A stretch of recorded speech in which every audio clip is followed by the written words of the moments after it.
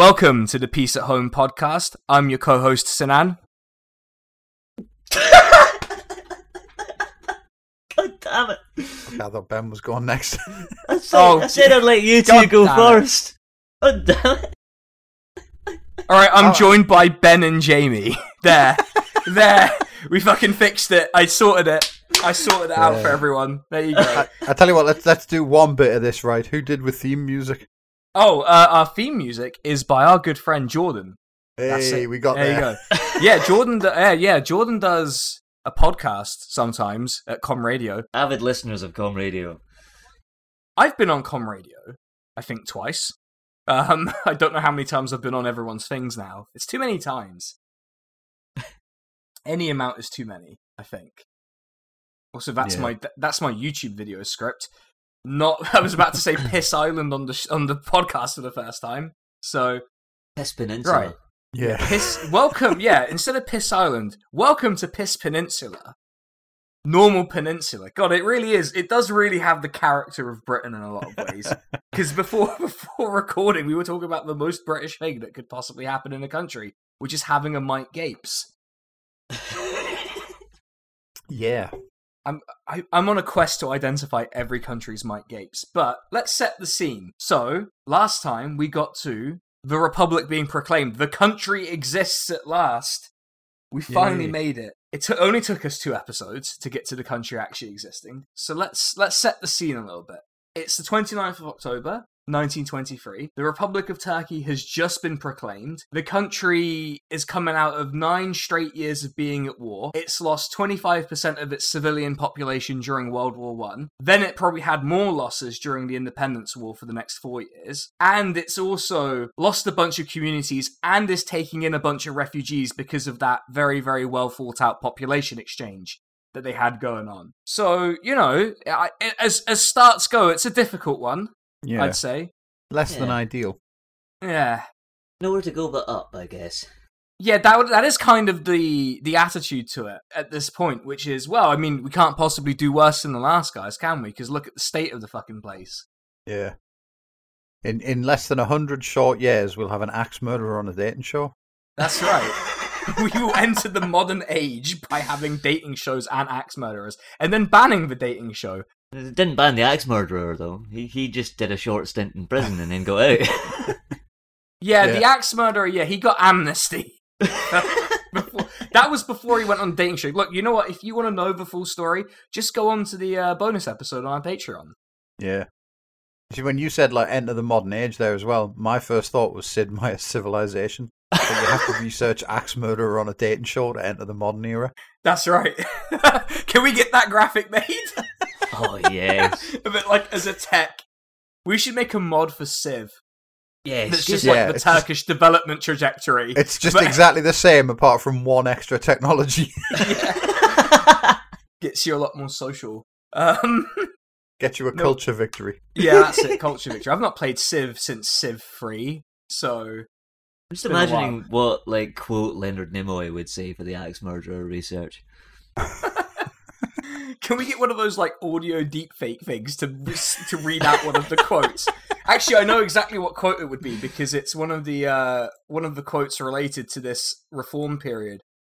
I'm going to have to find it real quick. Here we go, I found it. The state will be ruled by positivism, not superstition. That's what Leonard Nimoy should read out for this technology.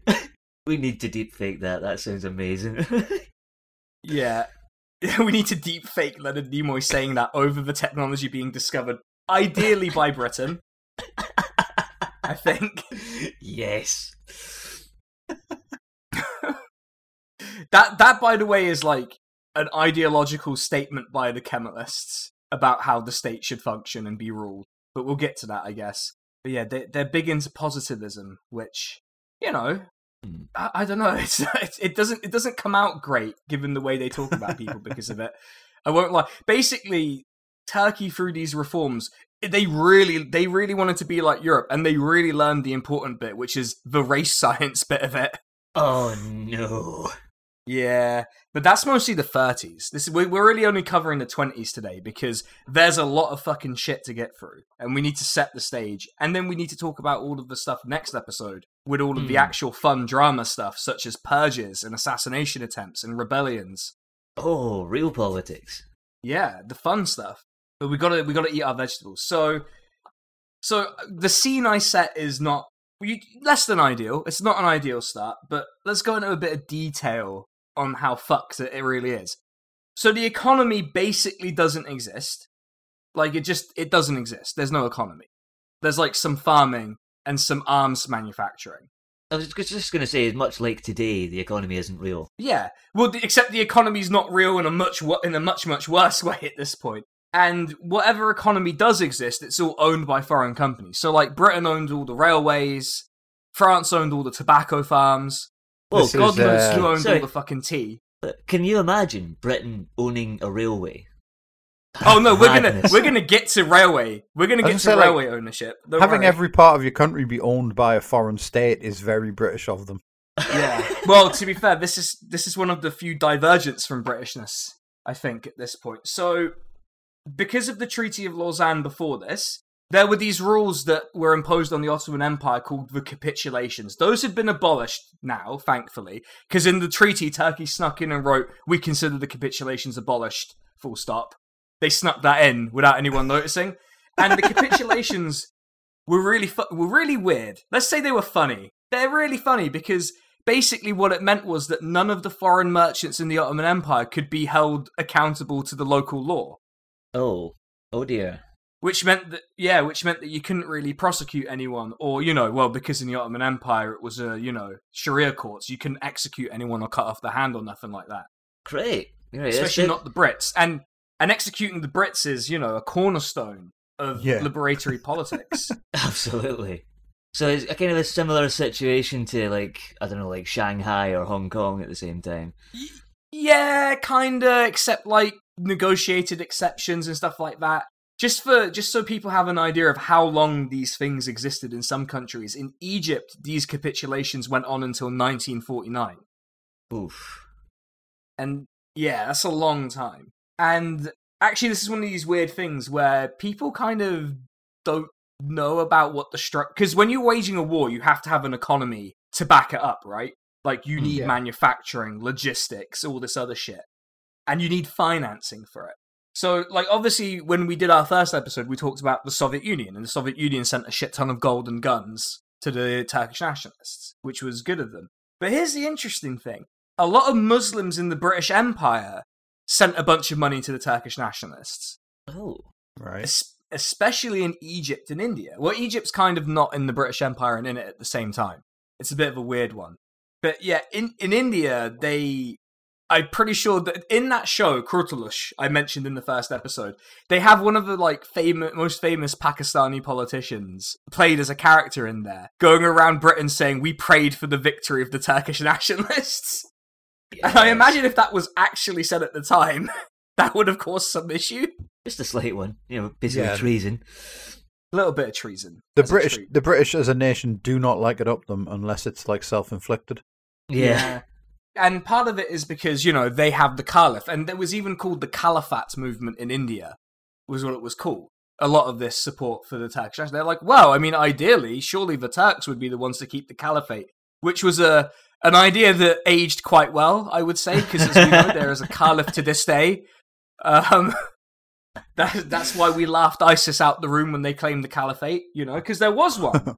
Yeah. The descendants of Abdul-Mejid II still are the Caliphs today. Famously. Spoiler alert, everyone, that's coming up later in the episode. Oh boy. Yeah. So the society at large is mostly Turkish-speaking, mostly socially conservative, mostly illiterate.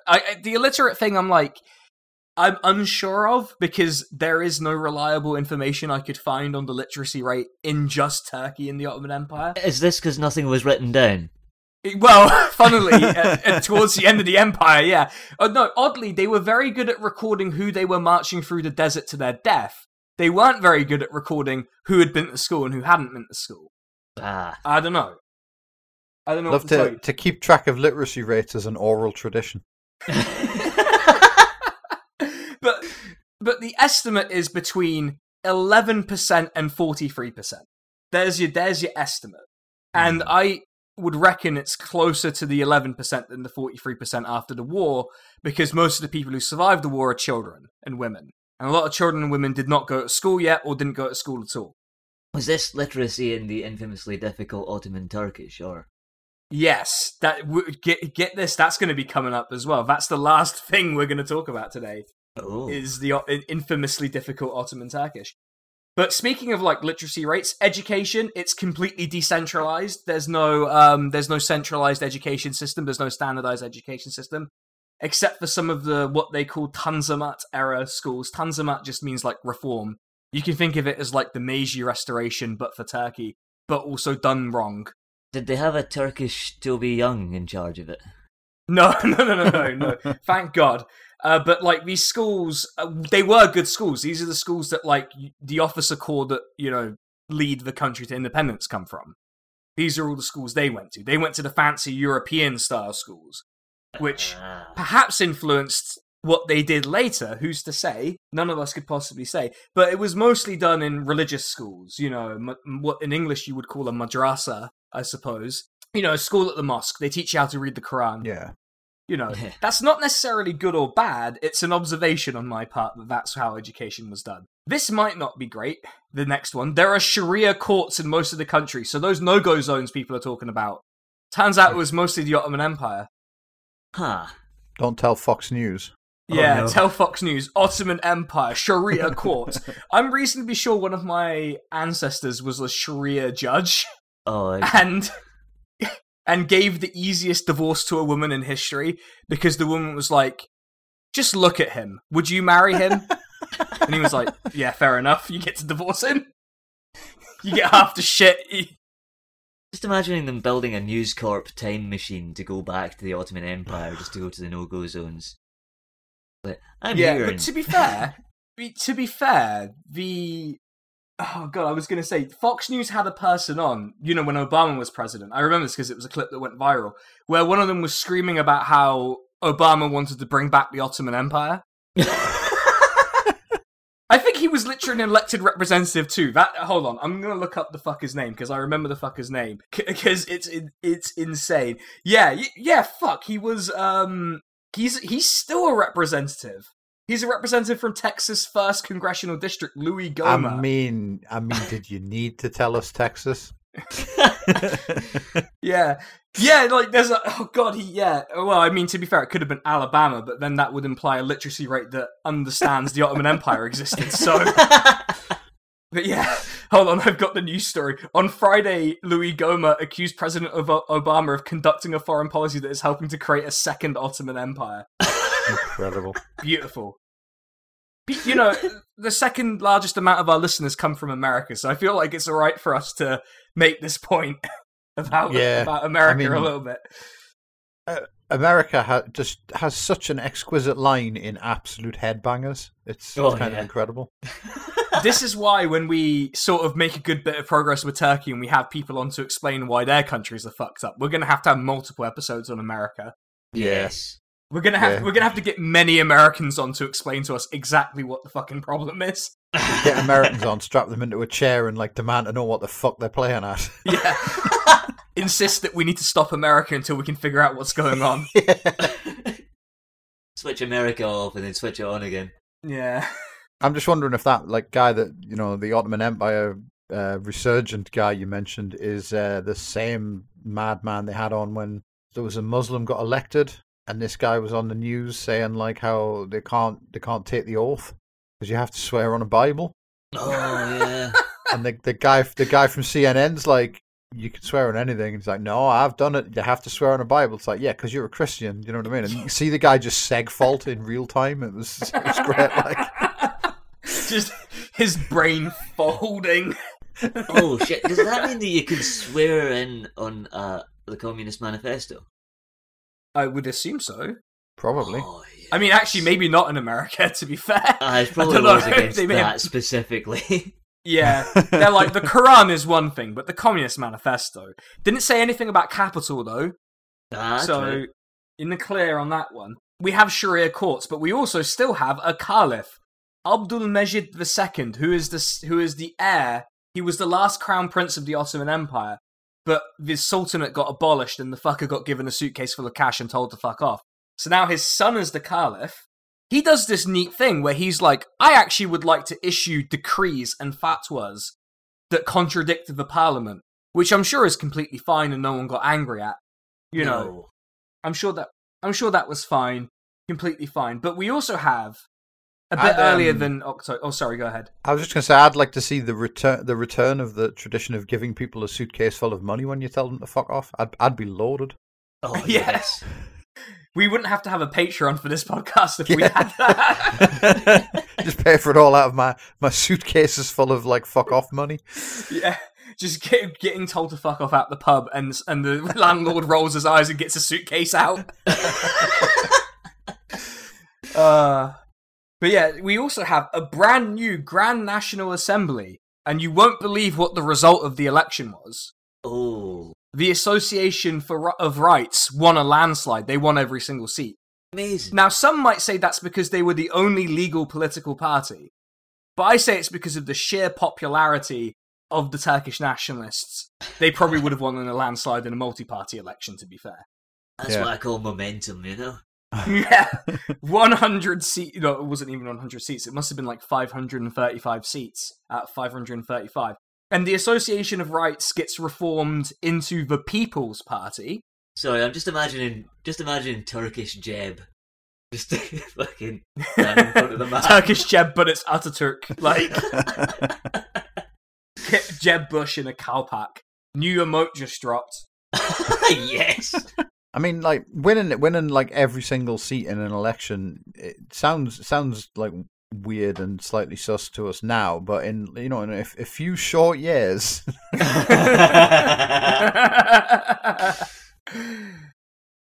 Right, hold on. Let me just look up the 1923 election, because it had a really fucked up electoral system as well, because it used the Ottoman electoral law passed in 1908. So it's a 2-stage election process. So what you do is you elect basically an electoral college of dipshits. Yeah. And then they vote for who the deputy gets to be. Oh, great. Yeah, but they won all 332 seats. 167 were needed for a majority. I suspect that wasn't a big problem for them, given they're the only legal party. So, And that meant that the elected Prime Minister was Rauf Orbay, who, he'll be a character later. He will be a character later. He gets into some trouble. Oh. He'll be featuring heavily in the next episode.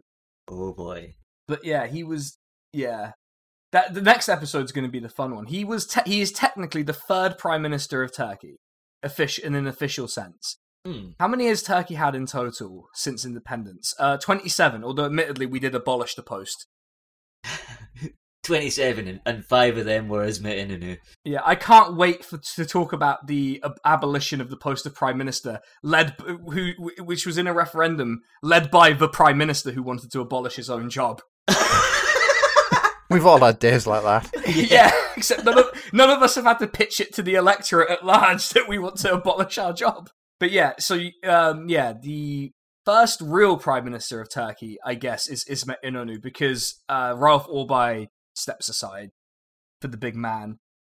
As you would, to be honest, as anybody would. Well, to be fair, it's because it's a complicated thing. Basically, he was kind of just sat in the office. And then Ataturk's like, I would like to appoint, my best mate to be Prime Minister because I trust him to be competent.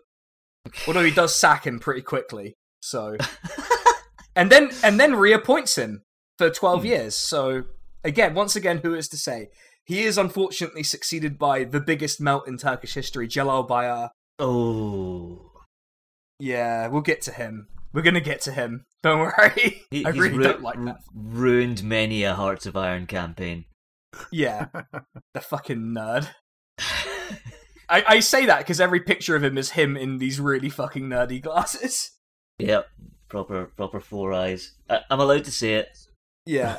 But yeah, so the Association of Rights reforms into the People's Party, and then once they do the first major reform we talked to, they become the Republican People's Party we know and love today, with their 6 arrows. Although the 6 arrows come later. They're in 1930. They're in a future episode. We will talk about all 6 arrows. Do they all stand for different things? Yes, that's the idea. Yeah. And I already know the title of the episode where we talk about the 6 arrows. I sleep in a big bed with 6 arrows. Just there you go. But does one of the arrows represent Marvel's Jeremy Renner? No. I never remember them off the top of my head, so I'm going to give it a good go now. Right.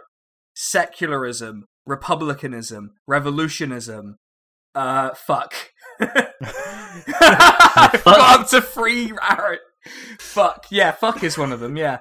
I'm just gonna desperately try to remember the 6 arrows. Fuck. So what did I say? It was republicanism, nationalism, revolutionism, populism, secularism, yeah. and statism. I think that's 6 different ones, isn't it? That was 6, right? Yeah, that's 6. Statism. Although was revolutionism not changed to reformism at one point? Yeah, it's changed to reform. This is one of these things where people get kind of weird about it in English, where they're like, well, it's technically the Turkish word for revolutionism, but they're not really like revolutionary. That would imply some significant change in who actually governed the country, because most of the Republican People's Party, like most of them were military officers. And the Ottoman Empire already had a military government, basically, at that point. I don't see. Basically, you've changed which military officers are in charge while giving some people some rights. And the Republic of Turkey, Republic of Turkey in the 20th century, famously a place where civilian rule is a big thing. Yeah, they definitely have a lot of civilian rule. To be fair, I love this. I love whenever a Turkish person has to go onto like the news in the either before or after a military coup is attempted, where they're like, no, we have a long tradition of democracy, it goes back before the Republic. And I'm like, yeah, the constitutional monarchy was imposed by military coup. Like, it's not a great sign, is it? That the democratic tradition essentially began with a military coup against an emperor. It's not ideal, to say the least. So like, the picture I painted of this country is, it's fucked, right? Like, it needs to change. Yeah. Like, you can't go on like this.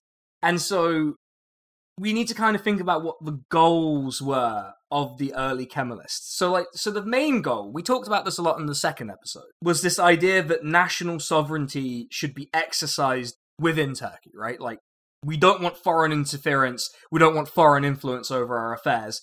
And when you hear the word foreign, you should really understand the West, right? They don't want the West to meddle in their affairs.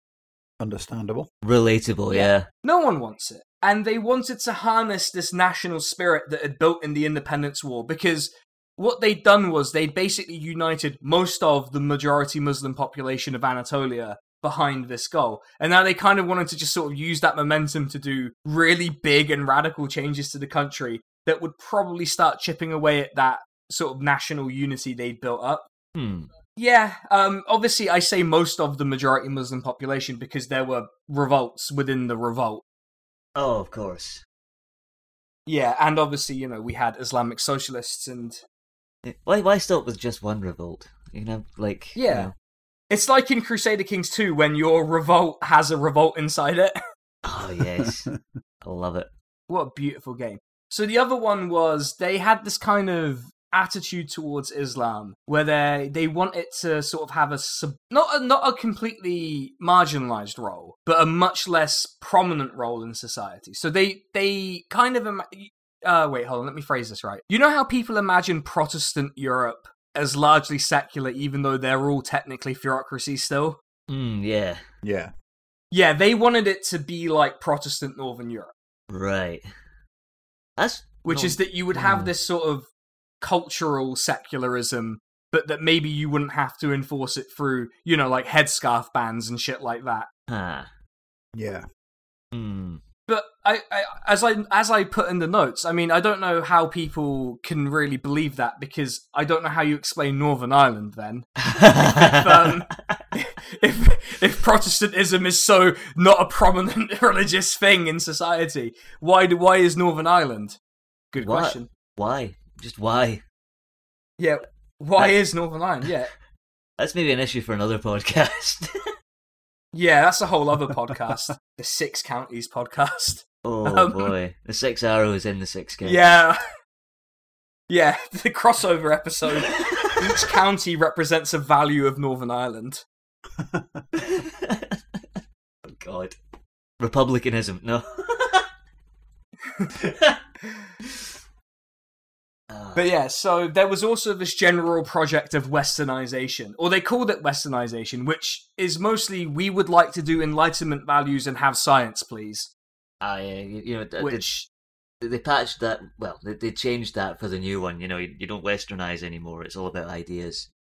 Yeah, they didn't have a big westernization button like in Victoria too, so they had to kind of do it the hard way. And this is one of these weird reasons why people associate the ideas of Ataturk with like really weird stuff. I've read in a book that they're like, oh well, some of his influence came from scientific socialism. I'm like, what the fuck are you talking about? Scientific socialism? What the fuck is that? What? Really? That's fucking news to me. Ataturk, yes. That's what the ideal is, I guess. But scientific socialism is when you decapitate your boss with a laser rather than a guillotine. That's it. Yeah. But I've read that in the book, and I was like, but that doesn't make any sense because these people are. I call him the King Lib because he is. He is the King Lib. He kept ordering his subordinates to form opposition parties so he could beat them in elections. Like, he desperately wanted multi-party liberal democracy so badly that he was forcing his subordinates to form political parties. Yeah, in fact, it was so bad, he even formed an opposition party against himself. In the 1920s, he formed an opposition party to himself in the form of the Turkish Communist Party (official). Yeah. Was there an unofficial one at that point? Well, there was the Turkish Communist Party for real. That was who they were trying to counter the influence of. They were trying to counter the influence of the original Turkish Communist Party, who have one of the coolest stamps in history as the symbol of their central committee. I'm going to put that in the episode notes. Let me see. I'm going to imagine that the Communist Party for real, that the for real was written on the end in brackets. You know what I mean? Yeah, that's it. Yeah, that's how Communist Party names are written, though, isn't it? It's like Communist Party of Turkey brackets Maoist or whatever. It's probably a real party now I've said it. Oh yes, I'm loving that. I like that emblem. That is the central committee. It's written in French on the outside. Because French is the revolutionary language, Actually, yes. I mean, that is what the Kemalists believe, to an extent. Because they associated themselves, and we'll kind of see it, we'll see the big sign that they believe this in a bit, but they associated themselves more with the French Revolution's ideals than, the contemporary revolution going on to their north. Yeah. Yeah. So a bourgeois revolution rather than a proletarian one. Yeah, well, it was, as I said in the first episode, they believe, the Soviets knew that. They knew that when they were giving them money, that they were not a communist party. Yeah. Really obvious that was the case. In fact, I think the Communist Party was legal for quite a while in Turkey. Before starting... although I think it was... Well, yeah, they were legal from 1921 to probably about 1925. So before starting the massive Wikipedia list of banned Turkish political parties. Yeah, I don't know who the first banned political party in Turkey was. It probably was the Communist Party, now I think about it.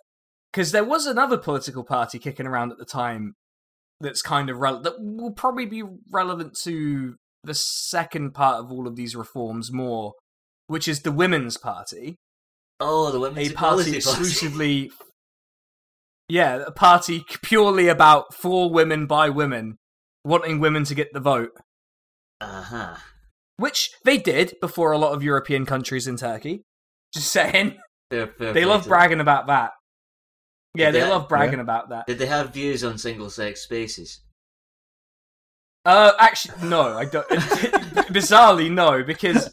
It wasn't a live issue. It's not a live issue in real life either, to be fair, in real life, as if 20s Turkey was a separate video game reality, but, it's all Hearts of Iron. In universe. Yeah, in universe. Yeah. But yeah, so I would make the argument that adopting a lot of this sort of Enlightenment values shit the way they interpreted the Enlightenment values shit made Turkey much more susceptible to the kind of racism that we're going to see later, even during the reform period, because we're going to have, Turkification programs and stuff like that. Especially because the Kemalists adopt this early dichotomy or binary about society. There's the civilized people, the ones who do the things that we would like them to do, and the uncivilized people who go to the mosque and, shit like that. Oh boy. Which is good. That's a good division to have in society. That's fine. I'm sure that doesn't cause any problems. Yeah, I love to create a dichotomy of barbarity and civilization in my statecraft. That is always going to go well.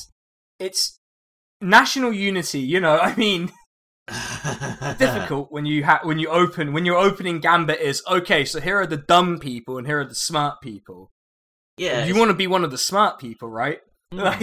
Always a very sensible move to create this idea of like an organic unity in your society that is being attacked by some sort of, internal foe. Well, I mean, everyone can just choose to be one of the smart people, though. I mean, it's one of these things where a lot of this civilized versus uncivilized stuff also projects onto like Kurdish stuff as well. And other minority groups as well that speak similar languages to Kurdish that lived in Turkey. A lot of it maps onto that as well, because, as we'll discuss in the bonus we're recording after this, those places were particularly socially conservative in a lot of ways, and particularly resistant for a lot of different reasons to these reforms. One part of it is they straight up did not see them as, a separate cultural group, and so tried to impose culture on them. Basically, a lot of this civilized versus uncivilized maps onto the Kurdish issue as well. And that obviously leaves a long, long, long, long legacy of a lot of hurt. So, and we'll come to that. Those are future episodes. I don't want to spoil them all. Yeah. Can't spoil them all yet. I expect that there's a lot of that that's going to come up.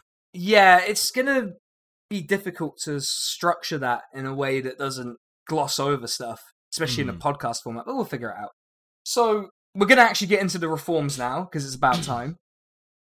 So this is going to be kind of a high-level summary, because, one, there were a shit ton of fucking reforms. Like, the page on Wikipedia for Ataturk's reforms is probably the second longest page on Wikipedia that exists. Well, after anime. After anime, yeah. It has 8 sections in it, and many subsections within it. Like, each section has about 5 subsections. And some of those have subsections. So, so we're only doing up to 1928 today. Let's open with the Caliphate. That's my favorite institution. Everyone's favorite institution, the Caliphate. So I mentioned earlier that the Caliph was issuing decrees that ran counter to what the Republican government wanted to do.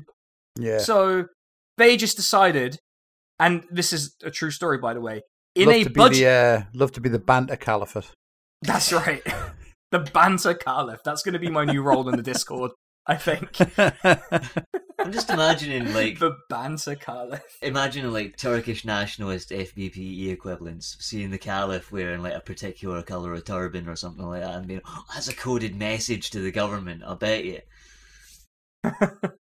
They love their hats as messages to the government. But actually, hats are going to come up in a bit. Yes. It's rather funny you mentioned that. I kind of have to explain like how governance worked a little bit. So Ataturk was the president, but the president like had ill-defined powers, and Ataturk is just generally kind of uninterested in the specifics of governing. Like the parliamentary element of governing. So he just kind of leaves it to the deputies in parliament to just sort of do the budget shit. Just as long as it doesn't interfere with his broad vision for the country. He's like, yeah, figure it out yourselves. Majority rules, in the parliament. Yeah. Figure it out. Do some of that blue sky thinking.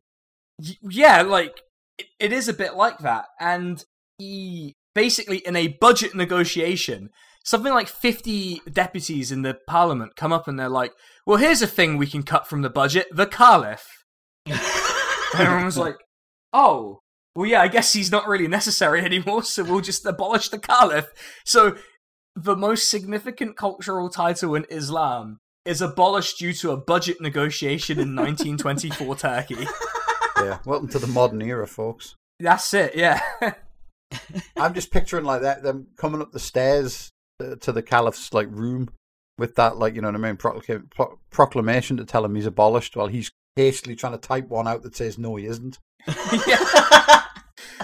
But there's a benefit to being the government that has the monopoly of violence, which is that he can't really stop him from abolishing. Yeah. So he's abolished in a budget negotiation, and he and his entire family are told it's time to fucking leave the country, basically. Oof. Like, we don't want you in our country anymore. You will be used as like token, you know, as wedges by foreign powers, but we're not going to Romanov you. We're just going to ask you to fuck off. And they fucked off. And a lot of them fucked off and went on to, you know, have children who had children who then became British comedians. So, what? Yeah, that's real. That's real. There is a British comedian who is a descendant of the Ottoman dynasty. Of course there is. And it's not Boris Johnson. It's nothing like that. He goes by Naz Osmanoğlu. Is he in footlights by any chance? And he is... Huh? I'm saying, was he in footlights? Was he in what? In Footlights, you know, the thing that all British comedians are in, like the comedy man. Oh right, yeah, no, it's just your audio was cutting out for me. That's all. All right, okay. But yeah. I mean, I was kind of hoping it would be like Lee Mack or something. He was not in, as far as I can tell, not in Footlights. He has a full imperial style. Oh my god. Which is incredible. His Imperial Highness the Prince Nazım Ziyaddin Nazım Osmanoğlu, Imperial Prince of the Ottoman Empire, member of the House of Osman. Amazing. Just don't do it. Don't do it. Don't do it. Don't have, you know, just don't do this. Don't. But as far as I can tell, he's not like a fucking terrible melt. Like, as far as I've been able to discern, not a massive melt. Does make a lot of bits about his, you know, him being a descendant of the Ottoman. I imagine his observational comedy is extremely niche. Yeah, look. Don't you just hate it when your family gets exiled from a country that you once ran? Yes, it's like two guys in the crowd sort of confusedly clapping. Yeah, it's like, yeah, I do hate that, but I guess. But yeah. So that is, and there was also the daughter of the last caliph, who you can have as the leader of a resurgent Ottoman Empire in Hearts of Iron 4, who was just like given a title by the Brits. She was made like a lady of some bit of India they didn't give a shit about. Oh, nice. Yeah, but she was. I'm going to assume that's an official title, you know, like the Order of the Garter or something. Yeah, I mean, it may as well have been, because no one gave a shit, to be honest. She just basically got to live a life of luxury for being the daughter of the biggest fucking loser in the history of his dynasty, other than her granddad. So. Yeah, the Royal Legion of your das fucked it. Yeah, I mean, yeah, your das fucked it by contradicting the nationalist government that has the monopoly on violence. Too bad. I would simply just not do that. Yeah. So this actually leads to a kind of a funny thing where there's a scramble for the title of Caliph. Oh. And there are a couple of like candidates who people kind of take seriously. One of them is King Fuad of Egypt, which maybe makes you think he was playing the long game by supporting the Turkish nationalists. You know, I can finally become Caliph. That is honestly like the sort of like the plot you'd expect from like a fucking Kingsman film. Do you know what I mean? A guy that foments like people's revolutions around the globe so that he can become king of everywhere. That's right. It was King Fuad of Egypt was one of them. The other one was, I believe it was Hussein bin Ali, who was he was the ruler of Hijaz, who, you know, the Brits promised all of Arabia to. Uh-huh.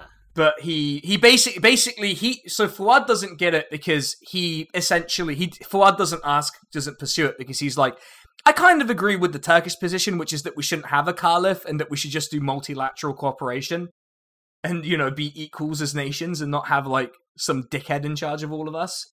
Yeah. Said the king of Egypt. But leaving that aside for a second, the other one is Hussein bin Ali, who basically, one looks like a traitor and two looks like a loser. Oh, because nice. One, he betrays the Ottoman Empire by leading the Arab Revolt, but then he looks like a loser because he doesn't get any fucking land out of it. Oops. Does he? I'm just picturing like follow back pro-Egypt guys who are like, "Oh no, the king wore a certain hat, and that means he supports like the abolition of the caliphate." Yeah, and the I just love that we're gonna have to keep doing this for every country I mention now. So there's also another potential candidate who appeared. So Hussein bin Ali's Hijaz gets absorbed by Saudi Arabia. And so one of the potential candidates was Abdulaziz ibn Saud. Oh. But one, no one knew who the fuck the Saudis were at the time. They were just some random ass fucking desert family who just got given a kingdom, basically. And the other thing is, everyone in the Muslim world thought they were weirdos, basically. Mm. And perhaps everyone in the Muslim world still thinks that's the case. But everyone kind of looked at them like, man, you are really strange. I mean, like, really strange. You know, you're making your women wear headscarves inside the house, even? Come on. That's not really, like, one of the distinctions, but yeah. Yeah, so like, quite fun to consider that the Saudis were always weird. Oh, yeah, they were either, like, unknown or weird. Like, no one ever considered them within the mainstream of it. Certainly not at this time. Everyone was kind of like, well, you can't... And also the Saudis didn't care about being caliph, partially because they were very self-aware that they were quite strange to other people. You know, they're just like, yeah, we get it. Like, we do an extremely, like, orthodox interpretation of the Quran that literally no one else follows. But also we're going to export everywhere and see what that produces. Who knows? I'm sure it'd be fine. Yeah, they're famously well-loved now and perceived as liberal reformers, as The Guardian will tell you. Yeah, it was completely fine. Nothing bad came of it. You know, it was all fine. So, the Caliph is abolished in a budget negotiation, which is a very FVPE kind of storyline now you think about it.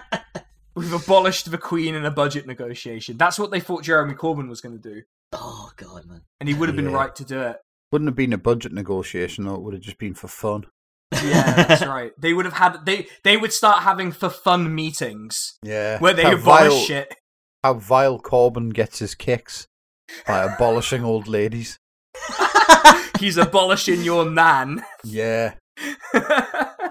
Oh, wow. Who was it? Who was it fucking tried... Like, who was it touring him on some talk show about, like, the fucking mansion tax and how it would affect old ladies in London? One in particular. Corbyn also lives in a mansion. Yeah, one in particular, yeah. So they abolished the Caliph, and it's all good. On the same day as abolishing the Caliph, they centralized education. They kind of snuck that in under the radar for everyone. They were like, also we centralized education. It's a bit like how you ban Wikipedia and dating shows on the same day. Yeah. You know, one is like the big fireworks announcement, the other one's like the serious business one. I know this isn't had what it some means, time left over at the end of the meeting. When you say centralised education, I can just only imagine just like this giant school where literally everyone goes. Yeah, it's the school from Danganronpa. It's the gigantic school that towers over the city that everyone had, like, only special people get to go to. But instead of that, it's everyone. It's literally everyone has to go to it. It's the Islamic Hogwarts. Islamic Hogwarts. No, but there is an Islamic Hogwarts, isn't there? That's the whole fucking thing. Like, because J.K. Rowling made that fucking map. Oh, like yes. Do we know what she called? Do we know what she called the Islamic Hogwarts? No. Do we want to get cancelled by trying to guess? It was something like that racist culture map that was posted the other day, but just like for wizard schools, and like some of them were just like unnamed school, like number 13. Yeah, I'm trying to like figure out what she would call it. I think the Turkish word for what I assume is devilry, according to the translation. she would. All right, it's this word. I'm not going to attempt to say it. It's this word, but because I will swear in Turkish by accident if I try and say it. But but it's this word, but like she fucks it somehow. Nice. Yeah, it's a cool word, actually. It is. Well, I think I saw someone talking about that map, and apparently, like the Brazilian wizard school is like supposedly so old it predates colonization, but is named in Portuguese. Well, the name is literally just something like Wizard House, but like, you know what I mean, like put through Google Translate. I mean, to be fair, it being named something in Portuguese might be a small mercy when you think about it. Because holy shit, what is she going to name it if she has to learn one of the like native languages, the indigenous languages of Brazil? Like, fuck me. Could you imagine what imagine what that school's going to be like? I don't want to think about it. Jesus Christ. I mean, she probably intended to name it in like one of the native languages, but then they weren't on Google Translate, so she just fucked it off. Yeah. I mean, didn't who was it? Was it Sean who did the good video on J.K. Rowling recently? That's a really good video, and also the point he makes about what Cho Chang's name was probably based on is really good. And I hadn't thought of that because I obviously didn't think about how she was naming stuff, and I'm like, oh, she was naming it after that. Yep. Okay. Yeah. Nothing's gonna beat the guy Kingsley Shacklebolt though. That's no, my God, that's so bad. That's so bad. Someone was talking about this on the Praxis Cast Discord the other day, and like someone said, "Oh, what would she call like an Irish wizard?" And I said, "Well, I've never read Harry Potter or watched the films or anything," and I just jokingly said, "Seamus O'Boom."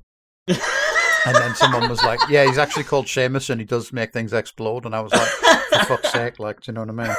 The woman is beyond parody. Yeah. Oh man. Anyway, let's get back to early Turkey real quick. Oh yeah, that detour. Yeah. The 2-minute hate is over. Let's crack on. Yeah. So the next major reforms were the abolition of the Sharia courts. No more Sharia courts for you. That's it. No-go zones done. Everywhere is available for Ben Shapiro in Turkey. You have the right to roam. Although he will be shorter than average. Yeah, he will be shorter than average. Shorter than a lot of the women too. So, you know. So I just hope somebody if Ben Shapiro's taller. So I was just going to say, I hope somebody picks up on the pun there of the right to roam. Just to... Yeah. I was going to say, I wonder if Ben Shapiro's taller than my mum. Like, that's actually a good question. My mum's like 4'11", so I don't know if he's taller than her or not. I can't quite figure it out. Anyway, so then they also adopt a work week. They finally have the weekend. See, totally socialist republic. I told you, it's a socialist republic. Yeah. Socialism is when you have a weekend. That's right. Yeah. And the longer the weekend, the more socialist it is. Ladies and gentlemen. That's one of my favorite Twitter pages as well. Yeah. I will just wait for someone to retweet and be like, yeah, that's right. There's that and there's Thursday, what a concept. Those are the only 2 days of the week that I know what day of the week it is. Oh, Nas fuck. does a good one where Nas posts a Good Morning Sunday Morning. Oh yes. Every Sunday. It's so good. Anyway, so yeah, we've got a work week. We've got a weekend. It's technically like the religious holiday law because they're like, well, Friday, you know, you get Fridays off, obviously. Although actually they made it Saturday and Sunday. So I don't know. That may have been different back then, but now it is Saturday and Sunday. So then I would welcome the weekend, but ask them to go further. That's right. So then we have the most controversial law. This is the law that actually produced the most controversy. The hat law. Oh, shit. Is that like bird law? So, some people seem to believe that the hat law banned the headscarf or something for women. It didn't do that. The headscarf wasn't banned at this point. What actually was banned was the fez and turbans for men. No more fez and turban for you. It's a rare case of the state overreach leading to men's bodies being policed. Yeah. Is that not some progressive change? I mean, it makes a change, doesn't it? It's the men. Yeah. But once the dudes are not rocking, they don't get to rock the turban in Turkey. Which is going to be really... I guess that's bad news for Justin Trudeau if he's ever doing one of his costumes again. Oh, yes. Maybe that's who they were targeting with that law. Yeah, they were predicting Justin Trudeau. They're like, we don't want any Canadians coming here doing blackface and wearing turbans. But he seemed to do that a lot, by the way. Oh, yeah. Yeah. There's certainly a lot of, like, different photographs. My man loves to play dress up. Yeah, you begin to wonder whether he was just showing up to funerals in blackface and a turban. Like, how are there this many pictures of a guy doing blackface who wasn't on British TV? Like, it's so rare. God. You wonder if David Baddiel's a big Justin Trudeau fan, actually. But only because of the blackface. He'd never admit that, though. It would be because, like, it would be he'd claim it was because of liberalism. Yeah. NATO socks. Yeah. Loves his NATO socks. Yeah, god damn. Canada is an incredibly cursed concept as well. Basically, every country is cursed. That's why we should abolish the nation state. Yep. Yes. That's really what we're getting at here. So we then have dervish lodges and other religious associations are closed. So that obviously, like, really fucks with people and fucks some people off because they're like, well, I'm just associating freely on the basis of religion. How can you say that's wrong? And they're like, well, you know, that's what the uncivilized people do. Wait a minute. So you're saying that they're trying to be more like Protestant Europe, but by banning religious associations? Doesn't make sense to me. Yeah. Also, rip the dervish lodges. The dervishes are fucking great. That's why most people go to Turkey, to see the whirling dervishes. I still don't quite know what a dervish is. You know that? A dervish is like, right, do you not know what a whirling dervish is or what a dervish is generally? Both. A dervish is a member of, like, one of these orders they do regular exercises that put them into a trance. Oh. So when the whirling dervish is spinning round, they get put into a trance as they do it. And so I'm not from that kind of Muslim background, so I don't know the specifics of it. But my understanding is that when the Prophet Muhammad had revelations done to him had revelations from God, the way that his sort of mind was at that time was like these trances. So they are praying by doing the whirling. Sweet, so it's like an ecstatic thing. Yeah. You can think of it like that. That's my understanding. That might be wrong. And also, this is probably not a tradition that originally came from like a Muslim origin. This seems to originate from I'm trying to remember where it is now. It essentially seems to originate from Buddhism, but from the Uyghurs who had cultural contact with, like, you know, the Turks who then moved into Anatolia. Aha. So they brought it with them, basically. As any YouTube map will show you, they are Turks, after all. Yeah. Any YouTube map will demonstrate that the west of China is Turkey. That's well known at this point. I just love. I love how I'm you know, slowly being Islamized.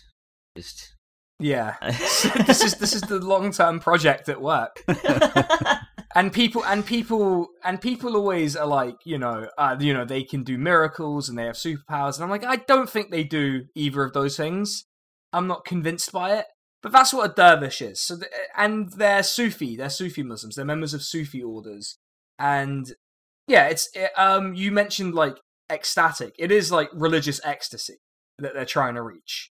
So yeah, and there's another dervish group who I quite like talking about, who are the Bektashis, who are kind of like related to the Janissaries in the Ottoman Empire, but they also have this wicked sense of humor especially about drinking alcohol, which is incredible. Nice. But yeah. They're famous for their joke telling, which always makes me really laugh whenever someone on Twitter's like, "Oh yeah, Muslims are really humorless, and then especially about their religion." And I'm like, there's an entire like Sufi order dedicated to making fun of people who drink water instead of alcohol. Like, come on now. That is like the famous joke. It's the Imam asks one of the worshippers, if you put a bucket full of water and a bucket full of raka in front of a donkey, which one will the donkey drink? And he goes, the water. And the Imam asks why, and the person replies, because he's an ass. Amazing. It's a good joke. It's a really good joke. Like, that's a really, really good joke. Like, that's the famous one. That's the one I know, at least. That's what makes it famous. I mean, those guys on Twitter, like, maybe it's that thing, isn't it? Though they go like, Muslims have like no sense of humor when it comes to their religion. It's like, maybe your jokes are just shit, mate. Yeah, because that joke fucking rocked. Like, yeah, maybe it's that thing where, like, you know what I mean. If you meet one arsehole during your day, then you met an arsehole. But if you meet like lots of, you know what I mean. If you're just constantly meeting arseholes everywhere you go, maybe you're the arsehole. Yeah, that might be it. Yeah, so these dervish lodges are closed. They're obviously later unclosed. Also, the reckoning system for years is changed to the Gregorian calendar. So they stopped using the Islamic calendar. They started using the Gregorian one. You know, they basically leapt forward about 600 years, which I suppose is a conspiracy theory in itself. Yeah. Yeah, waiting to be made. Literally a great leap forward. Is that what you're saying? Yeah, a literal great leap forward. In fact, we can get to some of the actual bits of the leaping. Yeah, I don't even know who the Gregorians were. I just know they were famous for calendars and chanting. Yeah, that's pretty much it, I think.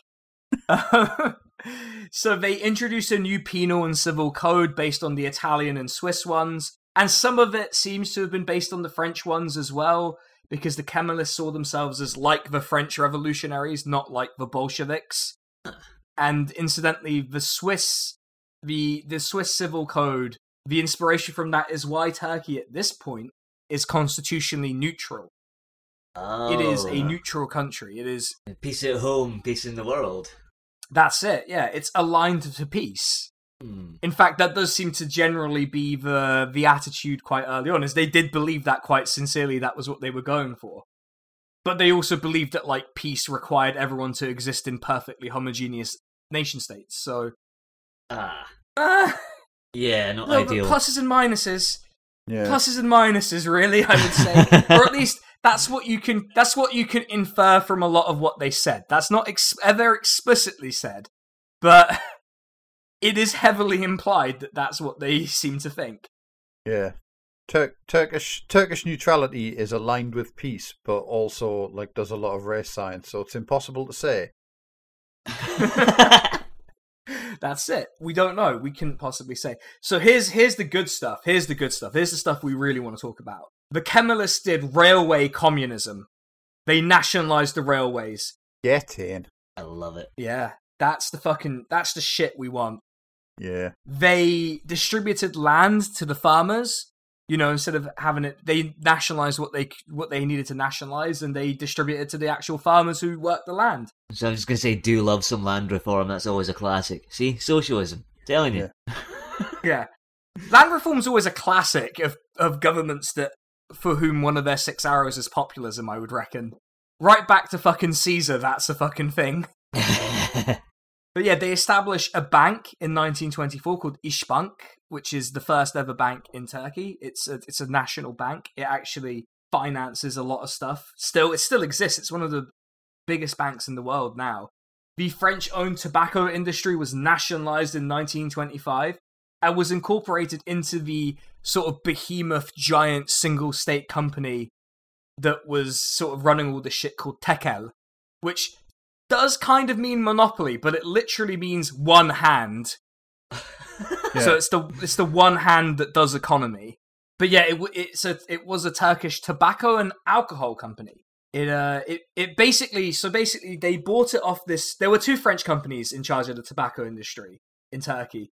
And one of them was called, I'm going to butcher this, the Régie Company, which actually had a seat on the debt council of the Ottoman Empire. Oh. So they literally could not be dealt with because they were technically one of the creditors of the Ottoman Empire. And they basically got to tell the Ottoman Empire how to spend its money. Unfortunately, this state monopoly was sold to British American Tobacco. Boo! Which is shit. You hate to see it, yeah. Privatized in 2008, although the privatization, get this, the legislation that allowed for the privatization of it was pushed through by a leftist prime minister in the early 2000s.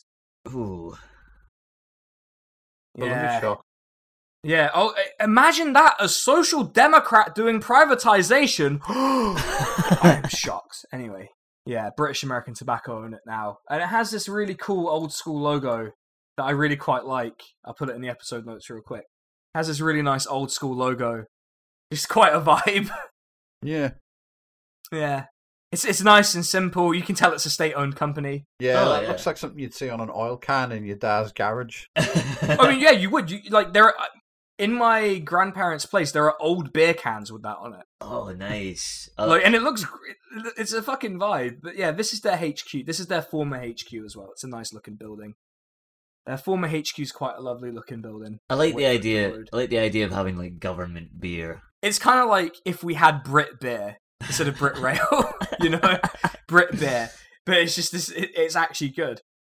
Oh, that's a nice building. Yeah, it's a nice building. Yeah. So like, my granddad used to get beer delivered to him with the milk.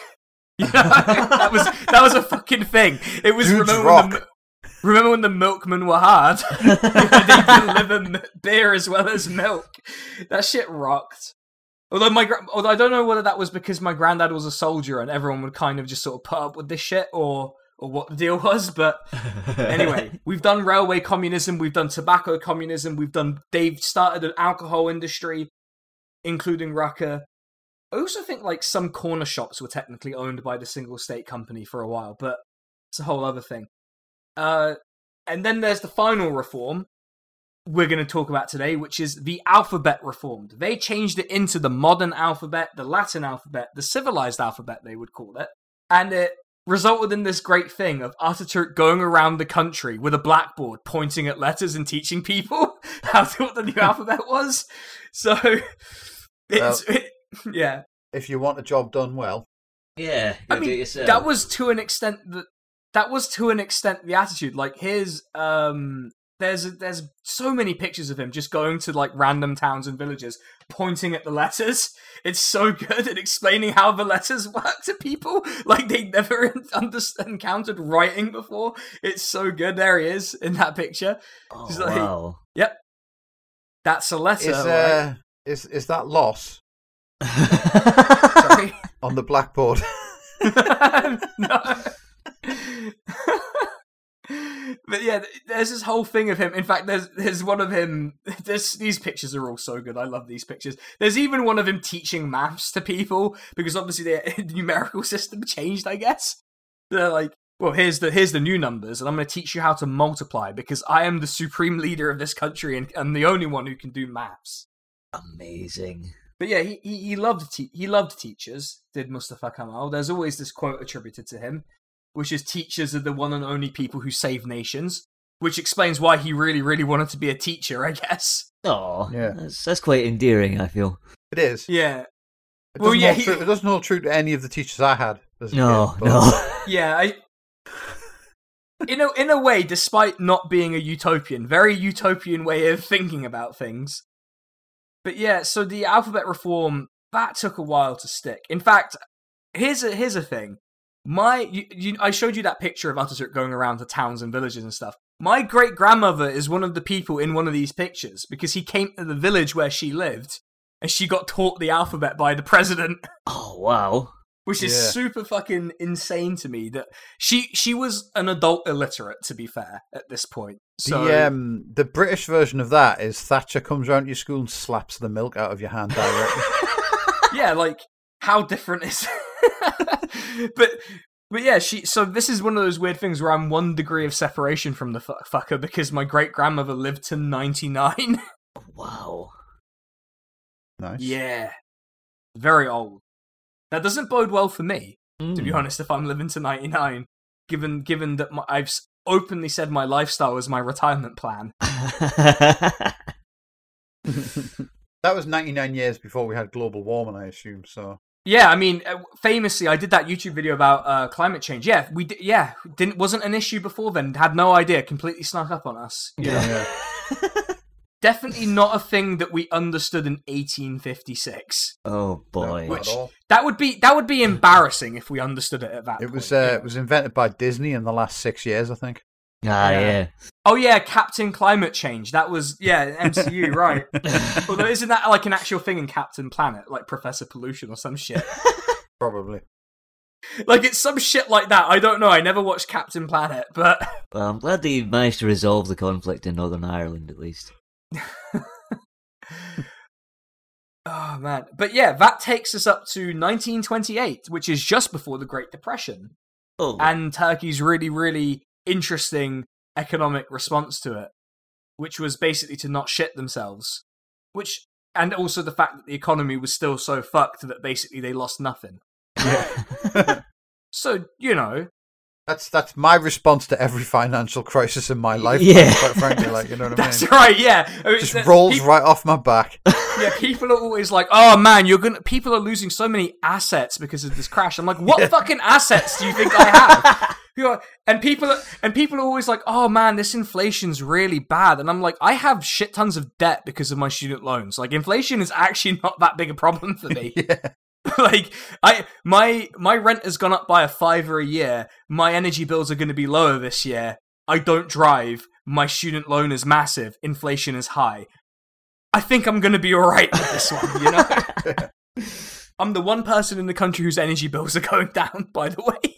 How did you swing that, like? Yeah. Because I guess I'll tell you the one weird trick. It turns out they were basing our estimate on the people who lived there before, because we moved partway through the financial year. So our estimate that we've been paying is from the people who were in this flat before. But me and my partner don't heat the flat because it's always fucking boiling, and we only really heat the hot water for showers. Yeah. Amazing. So our monthly bill was like 20 quid cheaper per month. They get really confused because we do the weird trick of only using as much electricity. We use most of our electricity during the like low tariff time, which is like after 10 p.m. Yeah. So because my partner gets up early for work, we'll stick the laundry in at like 5, which is like 2 hours before the main tariff. So all our shit is super cheap because of that. One weird trick. Basically, good luck. Yeah, one weird trick. Be lucky. Have a partner who wakes up early. That's it. That takes us up to 1928. That's probably where we're going to leave it for now.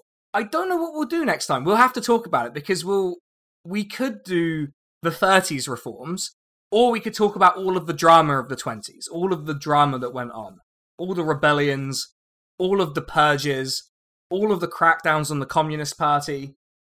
Oh, we'll have to figure that out. But for now, everyone, I'm going to say goodbye. Let us know in the comments what you want to see next. That's right, yeah. Let us know. We'll get that. Don't worry, we get that. We get them all. Don't forget to like and subscribe. Oh, fuck, I'm going to have to record a video this weekend. I'm going to have to fucking say that. Oh, I just had like a flashback to my last video. God damn it. Right, everyone, we're off to record the bonus. So if you want the bonuses, make sure you're on the Patreon. Otherwise, we will catch you next time. Bye. Bye. Yeah.